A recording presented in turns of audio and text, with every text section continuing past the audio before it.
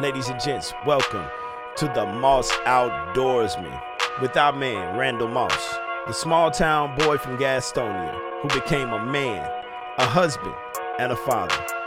The sixth sport athlete who became a hunter, a fisherman, and an outdoorsman. You know, sometimes when the balls start bouncing, as he would say, you gotta find something to give you that rush. And boy, oh boy, did my man find something in hunting, fishing, and the outdoorsman life. Now he's giving you tips and tricks so that you could be on top of your game. So now, without further ado, y'all give it up for the host, Mr. Brown Redneck himself, Randy Moss. Hey, what's going on, everybody? It's Randy, aka the Brown Redneck. We getting ready to shoot episode 7 of the podcast. I got my fam in the back, Marcus Mooney, the poet. What up, everybody? And also we got a special guest that is a professional hunter, Eric Morrison. Eric, what's up, man? What's going on? How you doing? Man, doing good, bro. Very nice to have you. Good. Yeah, awesome, man. Very nice to have you calling in, man. We appreciate you joining the show. Yeah, man, it's my pleasure to be here with y'all. I'm looking forward to having this conversation. Yes, sir. Yes, sir. So, Eric, go ahead and tell the people a little bit about yourself. Well, y'all, my name is Eric Morris, and I am the producer and host of Non Typical Outdoorsman TV, the most diverse outdoors television show on the planet. And what I do, y'all, is bring quality, real content to hunting the outdoors. I bring diversity to hunting. I bring diversity to hunting in the outdoors. So I'm originally from Alabama. I live here just outside of Atlanta, Georgia right now. And I've been hunting for a long time. And so for the past 13 years or so, I have been on the grind. Yes, sir. Go ahead and tell the people where exactly they can find you on that platform. Briefly, but, they don't really mean it. It's kind of, a side conversation, almost like a side show at the circus. But I actually bring it because America needs it. No doubt. Definitely. So, Eric, where can everybody find you on social media and far as your platform with your show? Well, the show comes on the channel is one of the 3 major networks with, that's on television. And I can be found on Instagram, which is Non Typical Outdoorsman, Twitter, Non Typical Outdoorsman TV. If you just Google Eric N.T.O. Morris or Non Typical Outdoorsman TV, you'll find a ton of ways to get a hold to me and the team here at Non Typical Outdoorsman TV. Awesome. Nice, man. Man, how in the world you balance all that, man? That's a lot. Hey, I got a lot going on. And, the thing I tell you is that for some people, for some people, hunting is a passion. Hunting is a hobby. For me, hunting is a job. It's a lifestyle.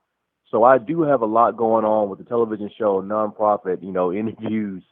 I'm a fairly busy man. As I always joke, I'm not on the Steve Harvey level yet, but I stay pretty busy. So it's a balancing act for sure. Man, I don't even know if Steve Harvey on the Steve Harvey level. Good crazy. That's crazy. That brother got a crazy schedule, man. Oh yeah. I'm finding the need. I look at it, and I'm a down to earth guy. So for your listeners and everything, the way they hear me, if you look online and see stuff about me, what you see is reality. This is what I am. So as a I guess a side effect or a downside to that is that sometimes I meet people and have a good conversation, and we exchange phone numbers or whatever, and they hit me up, we talk. But after a while, that starts multiplying, like by 20, 30, 40, 60 people.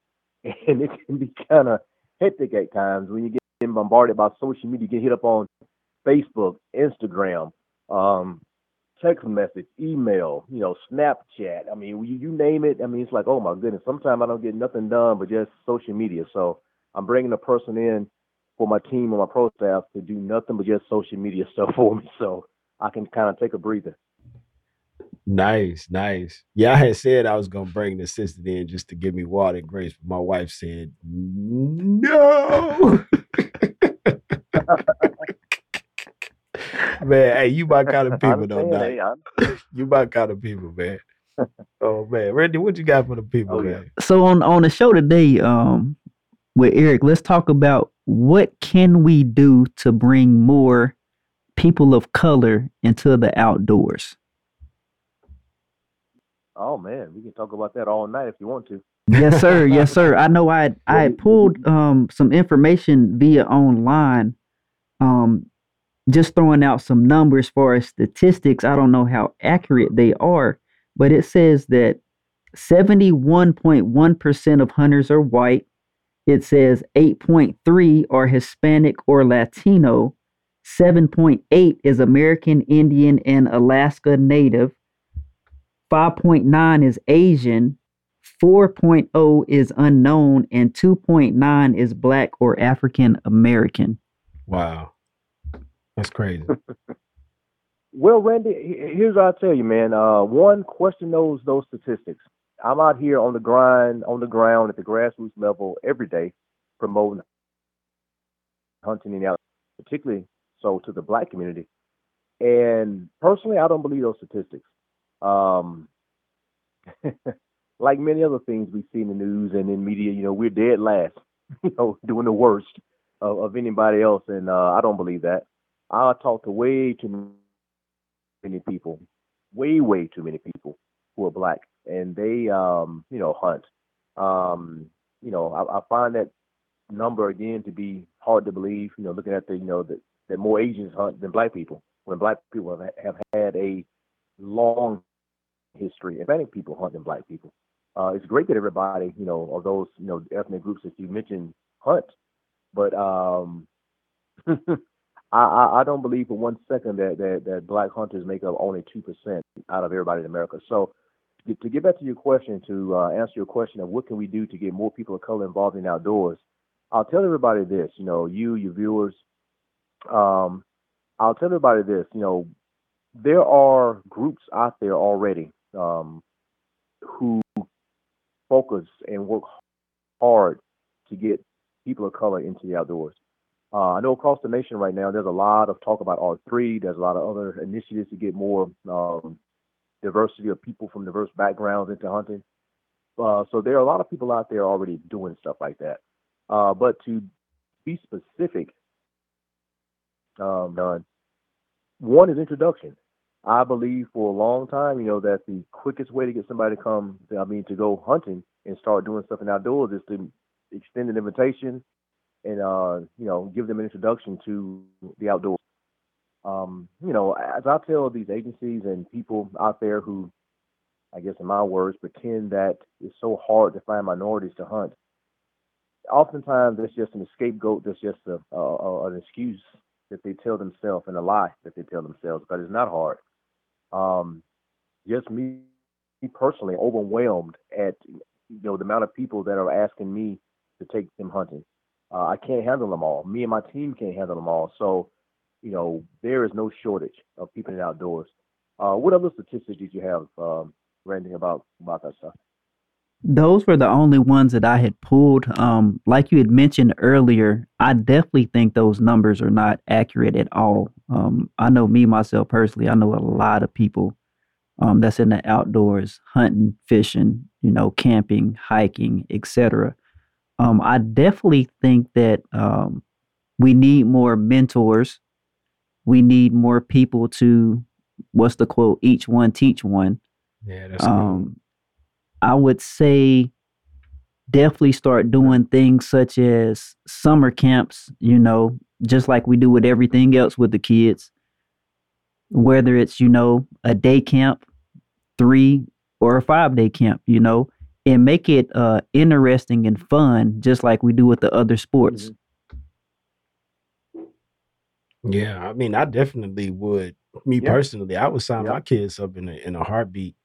Especially now that you've introduced me to a lot of things that I didn't know myself or wasn't privy to myself. I'm one now that I want to learn more, but then I want my kids to learn more. And y'all question the statistics, man. I was questioning statistics when it comes to people of color anyway, because I know how I am. If somebody just come up to my door asking me a bunch of questions, I'm not about to answer. all of those questions. I'm not about to tell you everything I do. Like that's just not how I get down. And most people in my circle are the same way. So Right, where they getting these numbers from anyway? right, you right. know? Right. Yeah. I know in the past, if I'm not mistaken, some of the a lot of that is based off of license sales and how people identify on their license sales sometimes. I've known people, I happen to be, at that golden age to where I've seen both sides of the story. And as I get older, a lot of things make sense. And I can reflect back on when I was younger, in my teens and 20s, and would see some of the things that people would do. And now I say, you know what, that didn't make any sense at all. For instance, I have known black people who, when they ask for race, they will put white or another ethnicity for some reason. I'm not sure how much that is going on now in 2020 or 2023 or whatever year we want to talk about. But there are instances where people will basically lie about their ethnicity for whatever reason. Um, but I always question the data because you What know what advantage would you get from that though, bro? Like in lying about your I, ethnicity on a license. Like you, what is there? you got to ask the person that do it. I've known them. I've known people who have done that for whatever reason. They will put down white or whatever, other than black. Um, and so, a lot of times too, I don't know. I always question the data because it's not always accurate. I put it like that. A lot of the stuff we hear, in the news and in the social statistics about the different ethnic groups in America, blacks are always, either leading the pack in the wrong direction for the wrong thing, according to statistics, or dead last compared to the other ethnicities for whatever reason. So, I'm always a little, skeptical of when I hear these statistics being pointed out, particularly when I look, around me and say, no, that can't be true. But the thing I will say, y'all, is this. You asked a question, Randy, about what can we do to get more people of color involved. You mentioned mentoring. Mentoring is key. Having, for my outdoor show, part of the intro, what I say to my intro is, I said if I would ever have a television show, if I ever had a television show, I would be the example for other people to see and for other people to follow.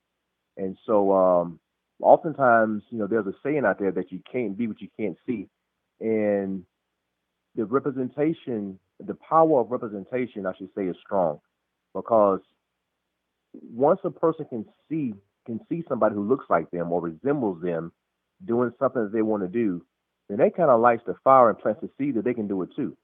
And I can't count how many times people have just come up to me and just, wanting to thank me for doing what I'm doing and thank me for just, I'm not gonna say paving the path, but I would say, just being upfront and straightforward like I am, because oftentimes, for most of America's history, black hunters have been kept in the background.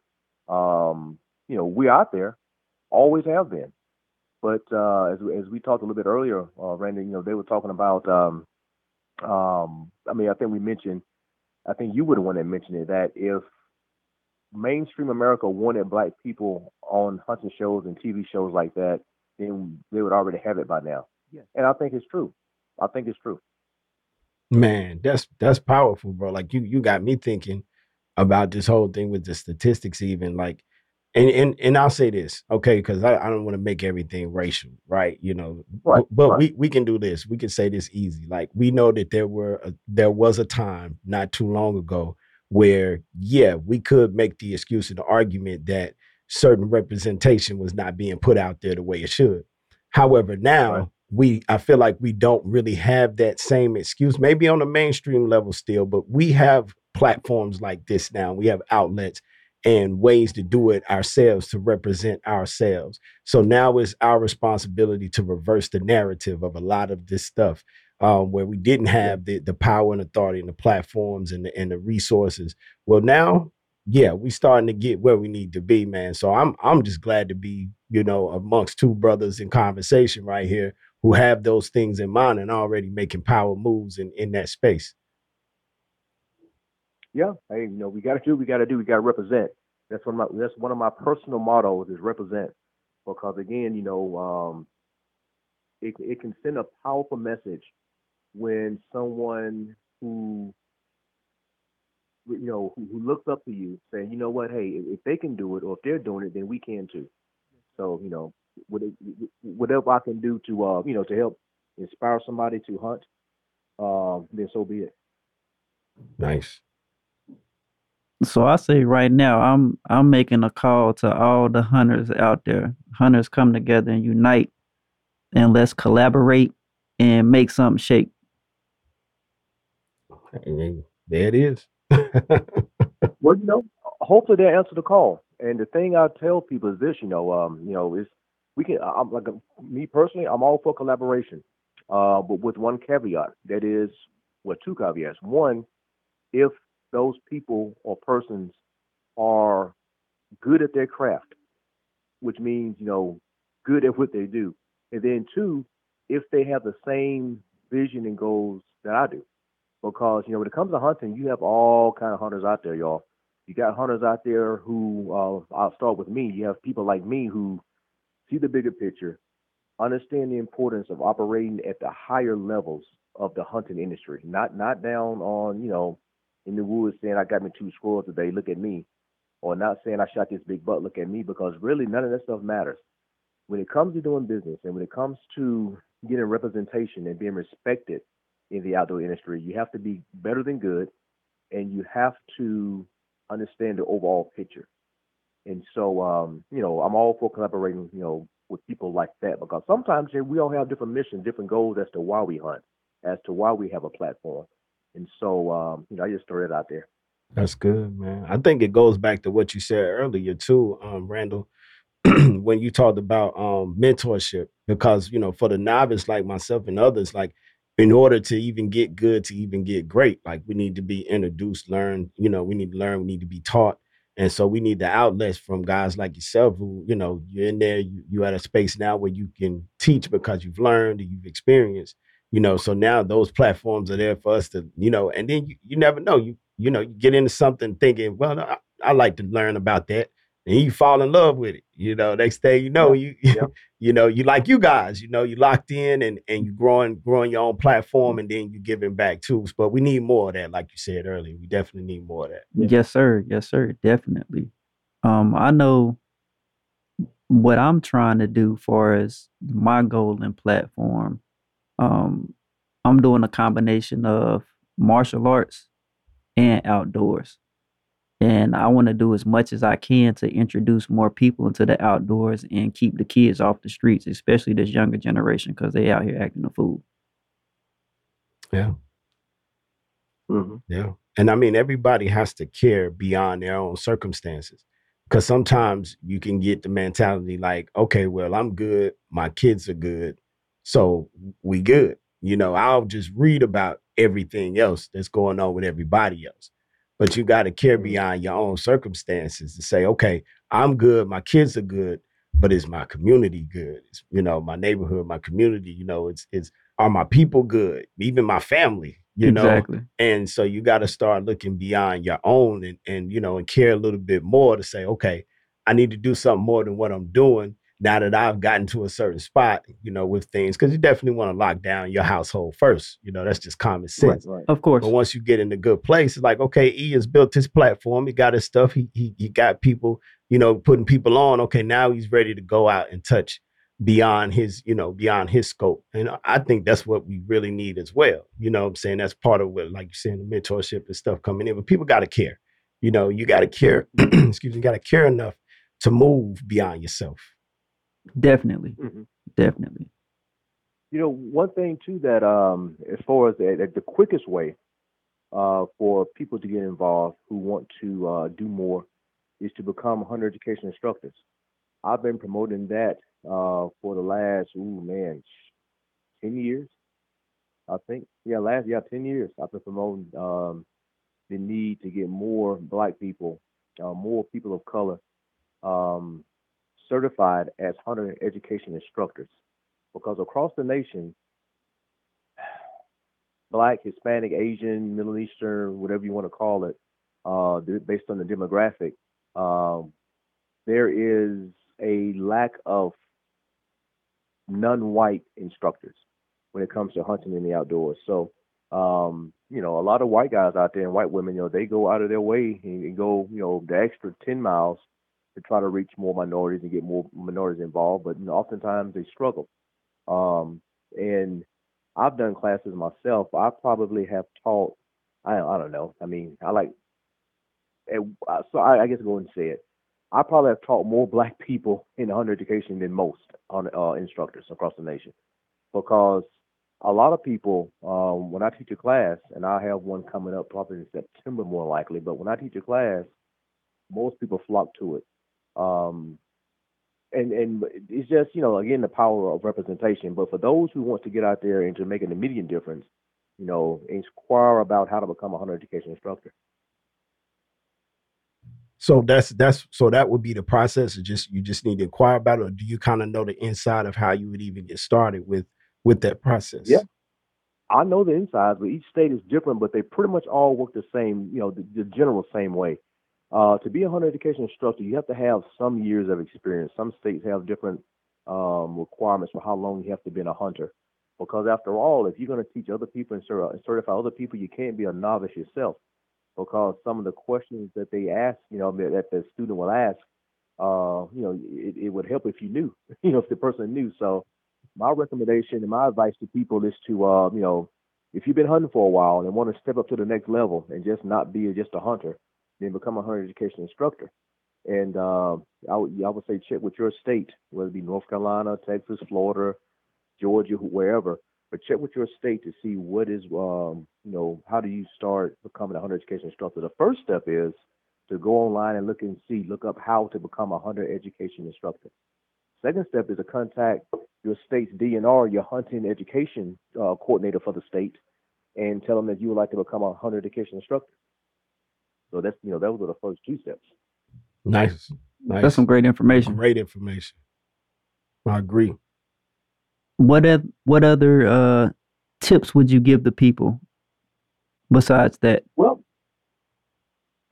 besides that, I will give a few because we're talking about, I guess, stepping up to the next level, doing more to teach people in your community how to hunt. So for one, the very first thing that you should do is to commit to becoming a leader and not just a hunter. Commit to becoming someone, a mentor, somebody who can teach others how to hunt. Because when it comes to hunting, you have a wide range of hunters, from people who on the lower end of the spectrum who just ride around the road, night hunting and shooting stuff from the road and doing all kind of illegal stuff, saying if his ground is down, up to those who are on the, boards and councils of other conservation groups and hunting organizations. So you want to commit to becoming a mentor. That's one. Two, commit to becoming the best hunter that you can be. All hunters are not created equal. All hunters are not on the same level. You have some that are, mediocre hunters. You have some that are excellent hunters. When it comes to being a mentor, you don't have to be an expert though, but you have to be committed to teaching what you know and to learning to be better, a better hunter, a better instructor, a better communicator. That's the second thing I would say. The third thing is too, and it's something we all can do, and it's something that will help make an immediate impact, a true immediate impact, is to go join a conservation group such as Ducks Unlimited, Pheasants Forever, Quail Forever, National Wild Turkey Federation, Rocky Mountain Elk Foundation, Delta Waterfowl, the Rough Grass Society. All these organizations, they are all lacking minority members, minority participation. Most black people have not even heard of these groups and don't even belong to any of them. So by us going out, whether it be black, Hispanic, Asian, Pacific Islander, whatever, by us going out and joining these organizations, one, we've shown up to the table to participate. Two, you'd be surprised at what you can learn when you go to these groups. Now, for the black people who may be listening to this, who might be saying, well, there's a bunch of white guys, I don't want to go out there, all them white guys. My thing is, go anyway, because it is unlikely for you to find an all-black group of National Wild Turkey, Federation people or any conservation group, because blacks just don't show up as we should to these organizations to represent and to participate. So go join these organizations and prepare to learn, prepare to be involved, and prepare to be a part of the solution. In your So those are the experience, things I would say. Mhm. why do you think we don't show up? Well, I've been part of a lot of these groups, and I'm a lot of things, but the last thing that I consider myself to be is a token. But oftentimes, I have been a token in a lot of these places, not because it was designed that way, but because I was the only black person that was there, and so you know they were happy to have me. I put it like that. But one reason I've talked to other black people about coming out, and sometimes I will just say this: a lot of black people don't have the self confidence to participate in those groups when they are the true minority, where they are the only one or one of few. Most black people, like a lot of white people, feel comfortable if there's others in attendance that look like them. So it takes a strong, capable person who can actually go to these events, stand there with their head up and their chest out, speaking on facts and speaking knowledge about what's going on. Um, a lot of times people are intimidated to go. So, like I said, when it comes to going down this road that we're trying to create, which is called more diversity, you have to have your trailblazers, your people who are knowledgeable, who are good to go out. But a lot of black people sometimes just don't feel comfortable. As I always tell these groups when I speak before different audiences and stuff, I'll tell people that hunting and although people would like to pretend and act like what goes on in the world does not affect hunting, it does. Social unrest, social injustice, racism, all this kind of stuff plays a part in hunting.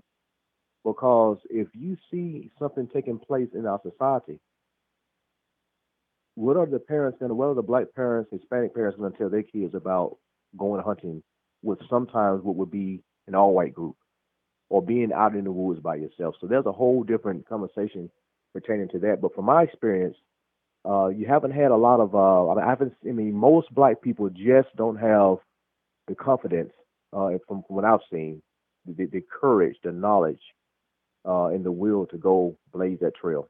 They want, it's, you know, it's something they just won't show up. Man, I think that I think that kind of addresses another need, though, man. I think it kind of does the merry-go-round effect. It comes back around to the issue that we talked about earlier, and that's representation.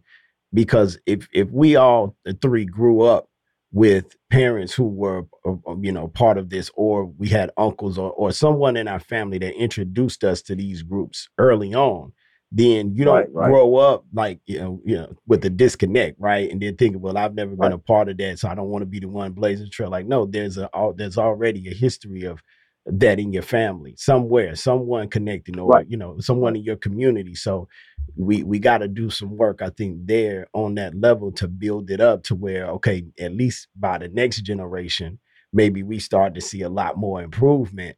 Because like you Mhm. say, we're the ones blazing the trail. Now it's on us to see, okay, this is where the issue is. So how do we undo that issue? Well, we got to start somewhere. So let's be the ones to start it. Yeah. Oh yeah. It's I've been being retired from the army. I have been around the country a lot, and I have been to a lot of different organizations: Quail Forever, Pheasants Forever, Ducks Unlimited, all kind of outdoor events, sporting club events, and I have yet to see strong representation from black people. Um, you know, you normally, and I just go out and say it because it is what it is. Normally, you find one or two types. You find um, the black person who is there to participate, to learn, to help bring other people in. Then you have the black person that's there who is proud to be the only one and doing everything they can to keep other black people out. So I hate to be, blunt like that, but you do have those people out there, and they've always been around since the antebellum South days, and they've always had a name. you know, Dropping to describe knowledge. how they are. So Yeah, like they yeah, say, so be you your own kind. Good gracious, like man. so you have a few like that, because I've run across a lot, and they have kind of garnered the attention, garnered the respect of a lot of the people from the organization. And instead of them welcoming you with open arms, they will kind of have a stiff arm, almost like they're like a running back, trying to keep you from coming in. So those are out there. You have to be careful because everybody, as they say in the black community, all skin folk ain't kinfolk. So, you know, um, you know, yeah. So you just gotta watch out for that though. But it's there is a good opportunity, to um, um, join and be part of these organizations because right now there's a big push among many. And I was just talking about this with a group a few weeks ago up in North Carolina. And there's a big push across the country to get more diversity and inclusion into a lot of these groups. Now, on one hand, as President Obama used to say, hey, let me be clear. Not all groups are sincere and really want diversity. They say it because it's popular to say. They get funding when they, play that game. But deep down inside, some are not that sincere about it and really could care less. But there's others that are trying to their best to get more minorities involved. I get approached all the time by different companies and organizations wanting me to help them with their diversity efforts because I consider myself to be an expert and to be the best in the nation at getting minorities and people of color to hunt and to introduce them to the outdoors. I would challenge anybody to find someone better than me. So they contact me and they want me to help with this organization or that organization. And for the most part, y'all, I'm all for it. I'm all for, bringing more people in, exposing them to a lot of things that they probably did not know about, did not know existed. But what I always tell these companies, these agencies, and these organizations is this: I'm open to talking about it, and I'm open to the opportunity on the one condition, and that one condition is I'm only interested if that agency or that company or that organization is truly sincere about increasing the racial diversity of its members. I'm not there to play the game. I'm not there to just, be a token. I'm there to help bring results. So I think those are some of the things you can do to help, get the ball rolling. I know that's how we met. You invited me on that diversity hunt in South Carolina, and I've Yeah, been in yeah, contact with the person that there you runs go. the hunts down there, and I've been down there the past few years and plan on going back this year. Yeah, yeah, that's right. Yeah, that's right. I need to try to get over there, but I tell you the thing, I tell y'all, a lot of people would dream of having, I guess a career or job in the outdoors and doing what they love for a living. But I found that in doing what I do, which is hunting, producing a show, getting more minorities involved in the outdoors, it becomes more of a job than a passion and a relaxation. So that means that a lot of times where I would have been hunting somewhere, having fun, doing this or that, I'm doing something else, which is also fun. But it's more work than it is pleasure. I put it like that, So it becomes more like which is business okay. first. Well, it almost is. Let's say, for instance, um, I was mentioning this a couple of days ago. I said, I remember the day when I would say, "Hey, I'm going hunting tomorrow," and I'll be, all excited, can't wait to wake up and go out there in the woods the next day. And I'll sit there just soaking it all in, like, oh man, this is so nice. And if I see a deer or see whatever I'm hunting and I get it, I just, it's like just, you know, soothing, just like, yeah, yeah. Now it's a little different because now it's about, okay, I got to get this shot, I got to get this angle, I got to get this interview, I need to catch this, sunrise, I need to get this and this and this. So it's more, like I said, of a job, which is still fun because I would not rather be doing anything else than what I'm doing right now. But um, it's almost like the people who put together a family reunion. The people who put together a family reunion, their experience of a family reunion is a little bit different than the person who just show up to eat. You know what I'm saying? If you just show up to participate and eat, you have a good time, but you don't have the stress and the pressure and responsibility that the people who are organizing the family reunion, the people who are doing the cooking. So I kind of compare it to that. Man, hey, you just spoke a lot right there. Cause I remember I planned the birthday trip for my mama. Oh my goodness. And she didn't Mhm. like anything that I planned. I was like, how is my mama not liking any? She didn't like the restaurant. She didn't like the tour that we went on. I'm like, man, Oh man. oh my goodness, bro. I had a horrible time. And then a couple months later, she's like, I sure enjoyed that trip you did for me on my birthday. I was like, I can't tell. Yeah. So like I said, I love doing what I do, but it's a little bit different than, like for instance, I don't rarely do I go to the woods just to hunt and just relax for myself. Most of the time I'm it's a work, it's a job. Just like if you are I don't know, a radio announcer or anything else, you may be loving what you're doing, but you know that you're not there just for the fun. You're there for, to get a job done. So, um, if that makes sense. Oh yeah. Oh yeah, definitely. I was gonna say while we got you on the show, let's talk about what we briefly touched on earlier today, far as the I guess you would say the stereotype of introducing young black boys to guns. I know a lot of people, don't want to introduce their children to guns because of, what we all associate it with. hmm We did talk about that. Yes, sir. And that has been, oh, we're going to say something? Oh no, go ahead. Okay. I was just going to say that, that's a controversial topic. One that I am pro introducing guns to kids and to young black boys. Um, Even the topic and the image, the subconscious of what people have or what people think when you mention young black boys and guns varies from who you talk to. With me, I remember growing up. It's crazy. People would think that me being who I am, my own outdoor show, me going all over the world, hunting, introducing people to hunting, guns, doing things like that. You would think that I grew up with guns and hunting with guns. Well, just so happened, my parents flat out refused to buy me a gun. I did not have my own gun, a gun until I bought my own gun at 18 years old. Once I finished basic training, I was 18 legally, the right age to buy a rifle, and I bought a rifle and a shotgun. But in America today, things have changed a little bit compared to how they were. Blacks have always been seen as a menace to society by some, not all, but by some they have. And the image of black boys with guns does not sit well with a lot of people.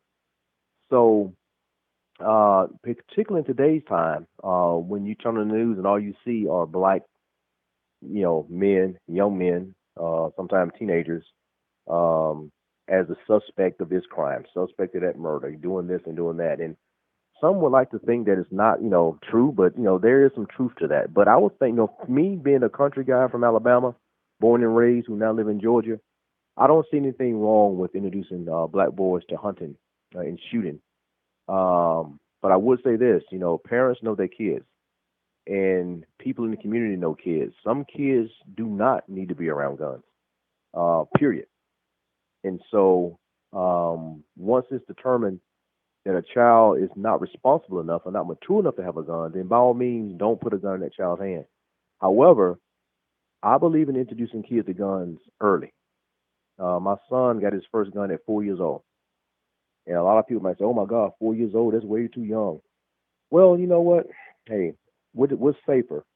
A gun with supervision in a child's hand or unsupervised family pet with a child? I would say that gun is much more safer because that gun doesn't have a mind of its own. That gun, oftentimes, when they make guns for kids and teaching them how to, when they make guns for kids, and when it comes to teaching them how to shoot, there are sometimes double and triple safeties built into a gun. So that way, that gun can only fire sometime with the assistance of an adult until a child gets a certain age. But personally, I don't see anything wrong with it because I look at it like this, y'all. I believe in the same standard for everybody. And oftentimes, I don't think there's ever been a discussion about whether or not, white boys should shoot guns or have, guns or own guns. I don't think there's ever been a topic of social discussion. Um, And I don't think that that there's a difference between the two, black or white. I think that we all the same. We all have the same opportunity. We all have the same interests, the same joys of the outdoors. And I don't think there's anything wrong with teaching little black boys how to shoot. I'll say this, and then I'll take a pause so y'all can chime in. But I remember talking to a couple about maybe 12, 13 years ago, and they were looking for sponsors for a outdoor show that they were putting together. And I was talking to the lady, um, and she said that they had had the hardest time getting sponsors from gun companies, other people, just companies in general. And the reason why is because they did not support the idea of putting guns in black kids' hands to teach them how to shoot, to take them hunting. They wasn't buying it. And to me, that's a double standard because nobody has. Well, guys, I would say this. I would ask this question: when has anyone ever questioned the act of putting a gun in a little white kid's hand and taking them hunting? So, what's the difference?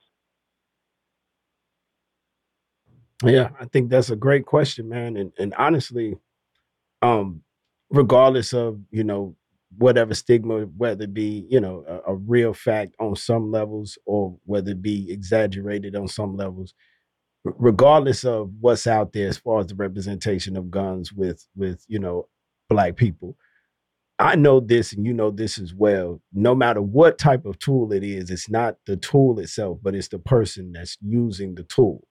And no matter what walk or Absolutely. background you come from, as long as you are properly taught and guided in the right direction, then that tool can be an asset to be used for the right reasons, the reasons why the tool itself was made. Right. So we have to be more Right. conscious of that in the fact that some of these statistics come from areas where there is a has been a pattern of that type of behavior where the right things haven't been taught and the wrong things have unfortunately surfaced time and time again.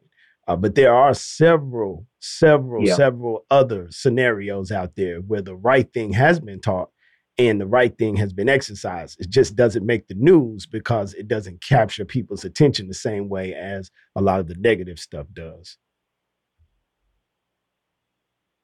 Yeah, that's true.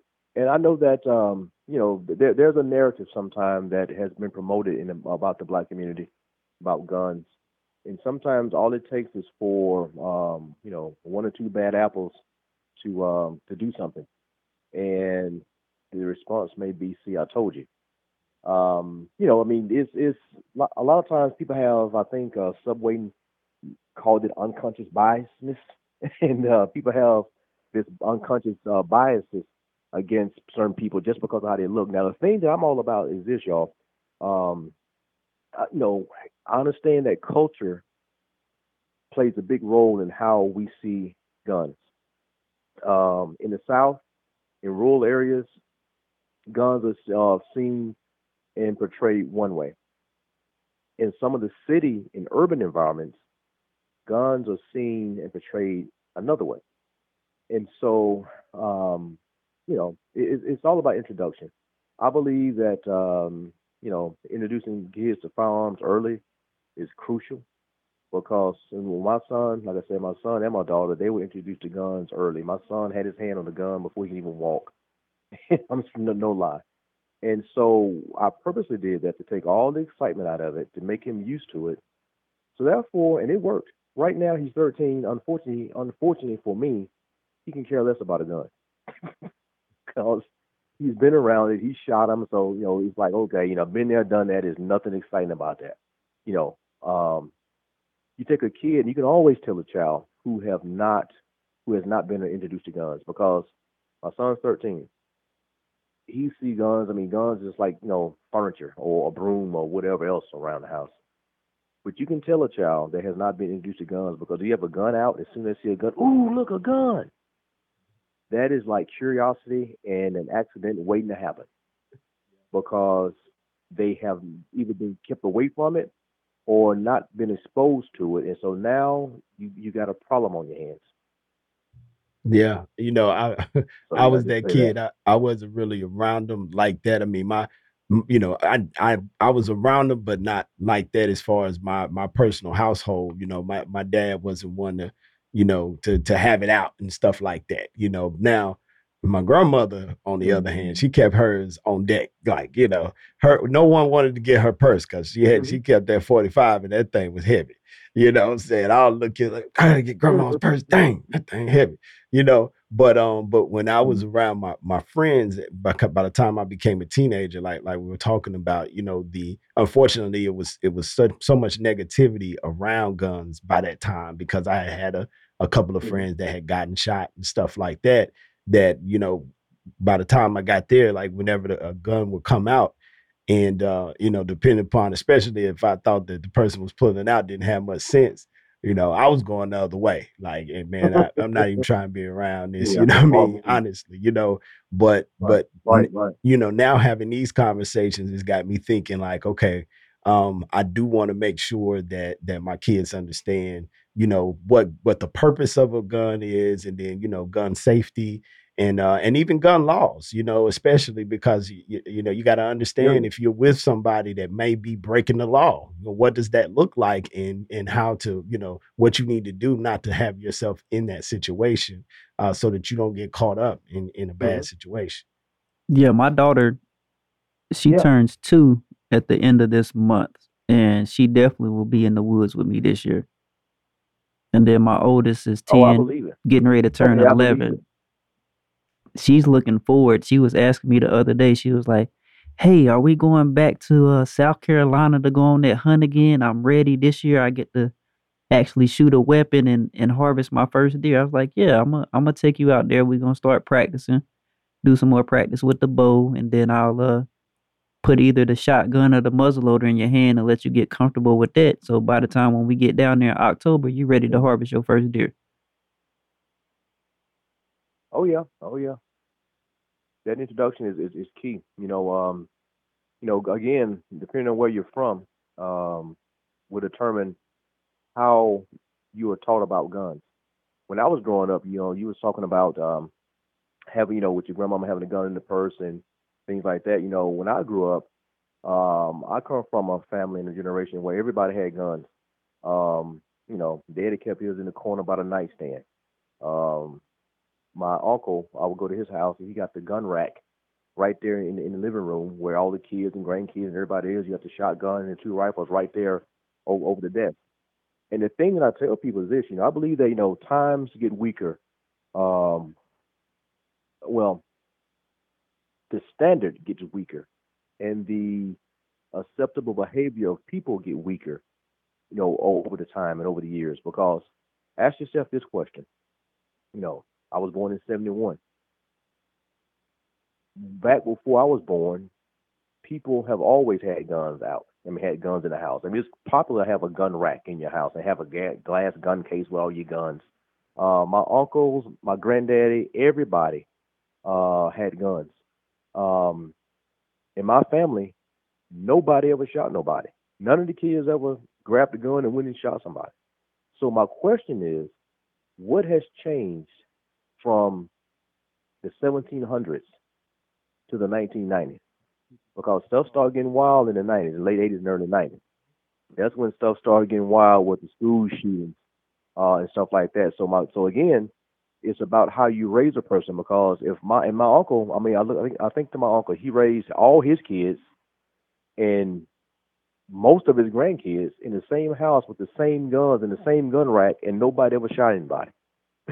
so what? So why is gun ownership and introducing kids to guns, and why is it a bad thing now in this day and time? And what happened to cause people to go from being responsible gun owners, where guns are part of the family, people knew the role of a gun and the rules of a gun, to people being out of control? Yeah, you said it earlier, man. You touched on it. I mean, the rise of a lot of the inner city violence, because of several factors. But we can go back to drug epidemic, a lot of things that brought a lot of the inner cities down, and made for circumstances to where a lot of young people in those communities felt like they needed weapons for the wrong reasons. And it became a method, a Yeah. means of survival, but then also a method and a means of territorial, dominance, if you will, to strike fear in others. And so the stigma, behind all that just grew and grew and grew to now the story is what it is in a lot of inner cities. And yeah, you see a young person of color with a gun, you automatically think negative because, for the last, 30 years at least, if not more, really more, we've seen that, and that's been on the forefront. So I guess, man, in asking a brother like yourself, question like, where do we even start to reverse some of these narratives, man, and get gun culture back to where it used to be? It's funny you asked that question because I told you earlier in the interview that I'm at that age now where I've seen kind of both sides. As I get older, I kind of see where certain things didn't make sense. One is in the black community, guns is a big part of the rap hip hop culture. It's a status symbol. It's a power tool. One is within the music. I mean, guns are not something to be idolized or I mean, who cares about a Glock 40? Back in the day, when Dr. Dre's rapping about his Nina, his nine, you know, I would say one change that. Trust me, I was a Two Live Crew fan too back in the day, so I've been around for a minute. So over the years, you see NWA, you see all these different groups. A lot of people that don't know that about me. They think I'm a choir boy, so I'm more a preacher, but I'm not. I just have that look, I guess. But I've been a diehard rap fan since day one, from gangster rap to all of it. And you see, back in the day, you could see the culture, of the lyrics go from Sugar Hill Gang and Rakim and Eric B rapping about different things on the street and his life to the gangster rap, the criminal element of it. So one, I think if we start kind of censoring that and taking that out, that would help kind of paint the right picture. But then two, going back to what Randall said earlier, is the mentorship introduction. When I talk to people about guns, you teach them, hey, for example, I was in Kansas City talking to a group back in the day, introducing them to hunting, and I had I think a hammer, some scissors, a broom, and a gun on the table at the community center. And I said, what's the difference between all these tools up here? And they say, well, that's a gun. I said, well, which one of them up here is the most dangerous? Is a weapon? Everybody pointed to the gun. I said, well, technically, all of these can be used as a dangerous weapon. It all depends on how you use it. I say, if you take this gun and use it for shooting cans, use it for hunting, use it for recreation like that, it's fine. I say, if you take this pair of scissors that's used for cutting fabric and go stab somebody, then that's a weapon. So it all depends on it's all about how you use the tool. And I tell people that, like you mentioned earlier, and give me your name again. I know I should ask that early on. I know we did it right before we started the podcast, but not Randall, but Yeah, your cousin. Marcus. What's your Marcus. name Yeah. again? Marcus. Yeah. Marcus. There we go. That's right, Marcus. Okay. I thought so. I wasn't sure though.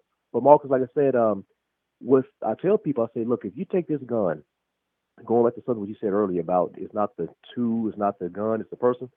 I say, if you take this gun and you load this gun and you leave this gun on this table, you set this gun on this table, it'll sit here to the end of time. It will not jump up and shoot anybody. It takes a person to take this gun, to pick it up, and to point it at somebody to kill them. So a gun is just a tool. So I think one is proper introduction. Teaching people the right way, like we did, no matter if you black, white, or whatever, like we did back in the day. Is you teach your kids about shooting, safety, make it fun, go out and shoot cans, go out and do stuff like that. So I think that's the first start. Man, that's good, bro. I really love that. I like that example you use for the kids. I would have been that kid that had you laughing, man, because I would have said, man, that broom is the most dangerous one because my mama will kill us if we don't sweep her floors right. I heard that. Hey, this is all good. Oh man, I love this, man. We gotta do this again, Randall. We gotta do this Definitely, again. definitely. If Eric is interested, we would love to have you back on the show. Yeah, man, no problem, Randall. Like I told you, whatever I can do to help, man. Like I say, hey, I'm here to help. I definitely Here to help you. appreciate it. I definitely appreciate it. I would say I'm gonna go ahead and give the pro tip of the day. Uh, Everybody knows the season's getting ready to start.